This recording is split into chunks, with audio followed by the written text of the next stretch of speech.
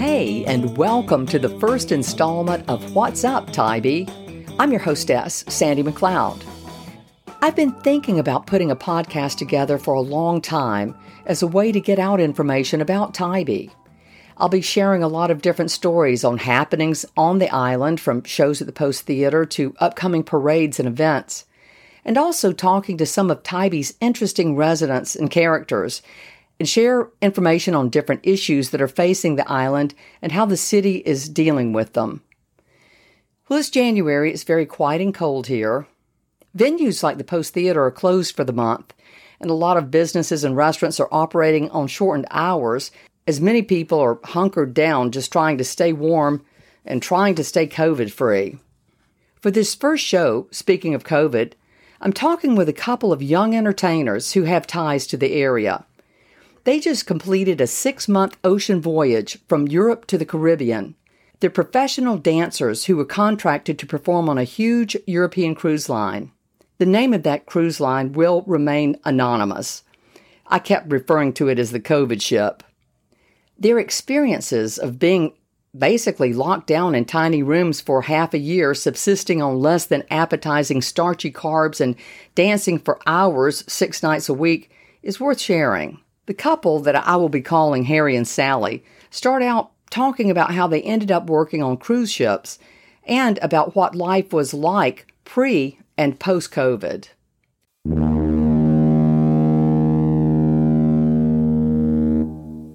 Growing up dancing, I only thought there were competitions or shows in theater. That's what I kind of grew up doing. But then after I went to a performing arts high school, I got into a conservatory, and that kind of shed a whole new light on what dancers could do as a career. We were fortunate enough to go to a conservatory that had a lot of different opportunities come to us. So we were able to audition for different companies there and travel around to audition for different companies and different shows. I think a lot of dancers have different journeys, because I didn't even know what I wanted to do for college. But then when my parents told me that I had to go to college, I told them, okay, well, if I'm going to study anything, I'm going to study dance. And that was my ticket in. And even in school, I kind of focused on being the most versatile dancer that I could be, because I still didn't know exactly what I wanted to do. I always lived like 30 minutes from Disney World, so I felt like maybe that could have been a possibility, and it still could be a possibility.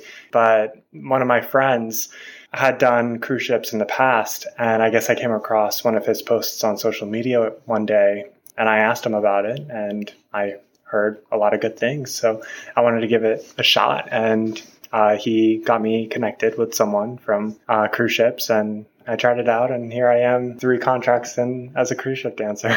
Yeah, I think growing up not being able to go on cruise ships and stuff, I didn't even know that was a world that I could dive into until I met other people who were pursuing cruise ships. And I was like, what is this world? And so I was able to dive right in and see that there were so many different cruise lines looking for entertainment.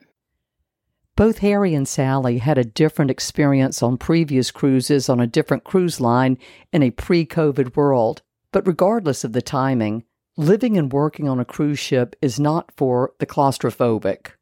The 2 cruise ships that I was on, the rooms were pretty much the same size, but I preferred the first contract I was on because the room, I think, made sense spatially, and it optimized the space. So we had enough footroom in the room, and we could see the TV from our beds, and the shower was a little bit bigger. But for the most part, it's a very small room.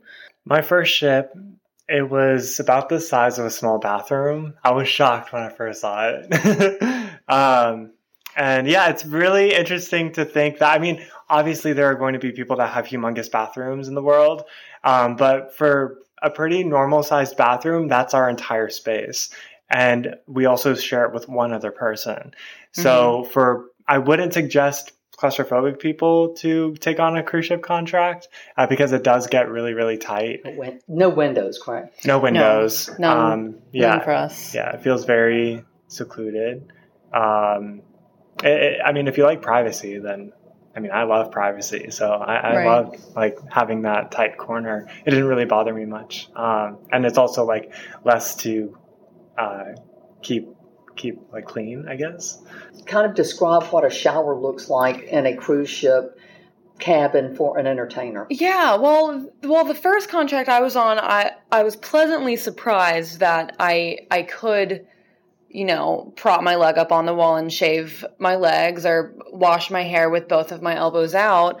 It was bigger than what I had heard cruise ship crew showers were like, but then the one I just got off of, I don't know who chose this, but I couldn't wash my hair with both hands. I would have to open the shower curtain, put one of my feet outside of the quote unquote shower space, and I kind of used the whole room as a wet room because there wasn't enough space in the shower to bend over to wash my feet or wash my knees or even put both hands up to wash my hair without hitting a wall, poking the shower curtain out. It was a struggle to do the basic necessities of showering without just standing there looking up at the shower head. Life on a cruise ship for these entertainers was an entirely different experience before COVID. Because we fell under a specific rank, different ranks on a ship give you different privileges. And the rank that we had allowed us to, during normal circumstances, be able to go eat at guest restaurants and buffets, being able to basically free roam the ship, visit all the shops, go to any venue that we would like, obviously putting the priority for guests, but we could pretty much have full reign of the ship. And also not only just get off in ports, but also sign up for excursions to be an escort, and we wouldn't have to pay for that. And so, basically being in a work quarantine, where all you do is during a day, go to the crew mess, have your tech rehearsal before the show that night, go to lunch in the crew mess, go back and perform the shows, have dinner, and then go to bed on repeat 6 days out of the 7. Gets really difficult when you don't have anything else to allow yourself to decompress. The day after shows, we were allowed to use the hot tubs, which was great. Being able to submerge my body in just a warm bath, basically, is what I kind of grew up on and how I was able to maintain my body. And being able to do the things that we do, you need to be able to go to the spa, to get a massage every now and then, to have access to a hot tub, I think. And the first contract, we definitely got those privileges, but this time for the second contract for the COVID ship, all of that was taken away. And we even had a crew pool/hot tub in a crew area. We were allowed to go out on the bow, which is the front of the ship. They had one there, but they never filled it up. COVID reasons, I'm sure. But just those things make a world of a difference when you're an athlete.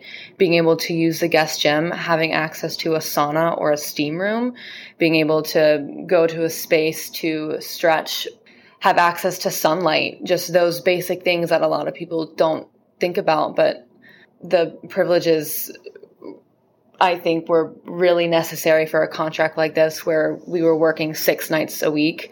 We needed a way to decompress our bodies more so. For me, my body was just breaking down, and there was no place for me to really go except my bed, which I may add, you can't sit up in. You can't sit up in bed.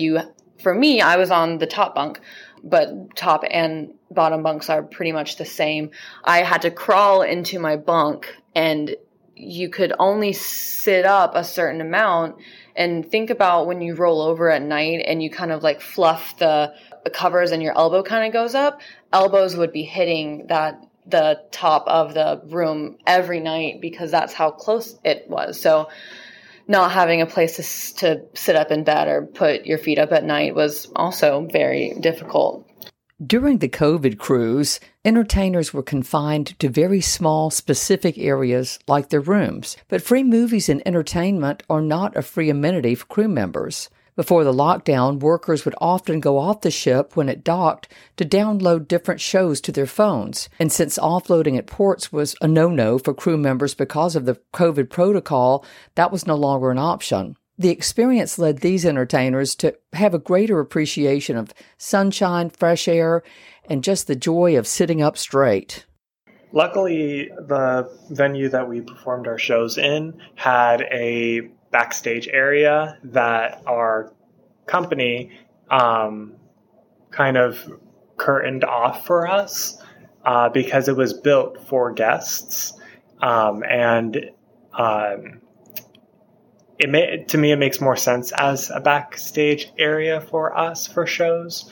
And so luckily for the majority of the contract, as we were trying to, push our way into having some other ways to get fresh air and sun, we were at least able to utilize the backstage area, which was comfortable. It was really the only spot on the ship for us that we could be comfortable sitting in, which sounds crazy, but we would actually sit down and sit up, because in our room we had one chair because we had one desk. And so if we wanted to watch something in our room, then we would have to sit in a chair and then on the top bunk or hang halfway off. So going to the lounge was a great way for us to sit in a chair comfortably. I think I'll always remember having to tilt my head to the left and just have this strain on my neck from having to watch TV, just because of the way that the TV was set up. I always remember having a sore spot in my neck, waking up every morning, and it was because of wanting to watch TV from my bed. While many of us spent a lot of our recent months chowing down and packing on that extra COVID-20, that was definitely not the case for the crew on this ship. Although passengers would be upstairs, grazing on the endless meat and veggie buffets and chocolate bars, the workers were down under trying to keep their stamina up with a diet heavy on starches and not much else. The food for crew just isn't fantastic. And so being able to eat with guests in guest areas, there's a lot more selection. There's a lot more less outlandish food options as opposed to the crew mess. For athletes that perform now every day, we need a better diet than just fried, French fries and those sort of things. Rice and boiled fish. I mean, we can't live off of that. And when that's served 3 times a day, every single day, it gets very hard, especially when your body is needing nutrients and food, and then the food that's in front of you just isn't at all appetizing. It's very, very difficult. Yeah, the girl on our last contract, who was very easygoing and stuff, she is more of a picky eater, she said, but she is normally great with chicken, rice, maybe some fries, or green beans, or potatoes, but she lived off of bread and rice for, I think, two or 3 months. And the amount of weight she lost was insane. And we kept trying to tell our company, this is what's happening. We need better food. We just need a basic meat, chicken, turkey, or a red meat. We need a steamed vegetable, because the vegetables that were in the mess were just covered in oil. And or just non-existent. Yeah, or just not there. And a compost salad or something. That's what we need. For example, in the crew mess, many times there would be a salad section. And when we first got there, there would be a good selection. There'd be lettuce, tomatoes, onions, croutons even, 3 different types of dressing, olives sometimes, banana peppers, all of these different options that you can kind of conjure some sort of yummy salad with. I kid you not, so many times that salad section would only have raw onions and carrots. That's it. That would be the salad selection that you would have for that whole day, pretty much. which would be really, really difficult to want to go back to eat there. And it's hard because when we were promised privileges of eating in guest areas and even ordering room service to our rooms, that made it even harder, knowing that normally we would, not have this problem, but we do have this problem even after having promised something better, but they're just not giving us that privilege because of COVID. The excessive amount of dancing created a situation that ultimately led to a knee injury for Sally. So they're taking a short break, but both would be willing to go back on a cruise ship. They both say that they will look a lot harder at their contract and make sure that the agreement they get is not one that will confine them to a small cell for 6 months straight. I asked what kind of penalty they would have had if they decided to leave the ship because of the conditions. They said that cruise lines generally charge a fee to entertainers who leave early, as much as a few $1,000s to pay for bringing in another entertainer, and they have to find their own way home from wherever they disembark. All of the time dealing with COVID has led both of them to consider what they might do in the future and ponder other things about life after COVID and after dancing. Today, if let's say I can't dance tomorrow, I think I would delve into tabletop games. During the pandemic, I started getting into board games, tabletop games, card games, board games, things like Monopoly and Clue and Sorry and all of those. I honestly thought that those were the only board games around. But there's so many more board games that I ever thought that there would be. After playing so many now throughout the pandemic, before I took on my COVID ship contract, I started just thinking to myself of why do I like these games so much? What makes them so much fun to me? And then I started just kind of playing around with ideas of how can I take these really fun aspects of these different games and putting all of those together to make my own game? So throughout the pandemic, when I was in quarantine and also during the COVID ship contract, I was kind of busy building on my free time my own board games. And I've got pretty far with one of them. I hope to try to make my actually printed and have a physical game of my own. And then if it's a really good one, hopefully put it on somewhere like Kickstarter and run a campaign and see if it's successful or not. What would you do? If I can't dance tomorrow, if I can't dance, I would, I would probably want to work for a company that I'm currently working for and try to be higher management of rehearsal director or liaison between land and ships or theater, something like that, but still be immersed in the dance world if I can't dance, but be able to be something like a dance captain or teach shows, stuff like that.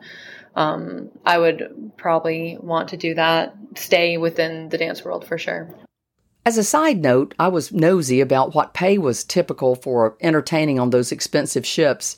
They said salaries generally range from about $500 to $2,500 a week for entertainers, depending on experience with the cruise line and your talent. For example, surprisingly, singers are paid more than dancers. Those who dance and sing make more money, and other specialty acts would also be on the higher end of that pay scale. Well, that wraps it up for this first edition of What's Up Tybee. And if you have topics about the island or people you'd like to hear more about, please let me know. Until next time, if you enjoyed this, please recommend us to family and friends. And join us next time on What's Up Tybee. I'm Sandy McLeod. Be safe, and I hope to have your ears with us again soon.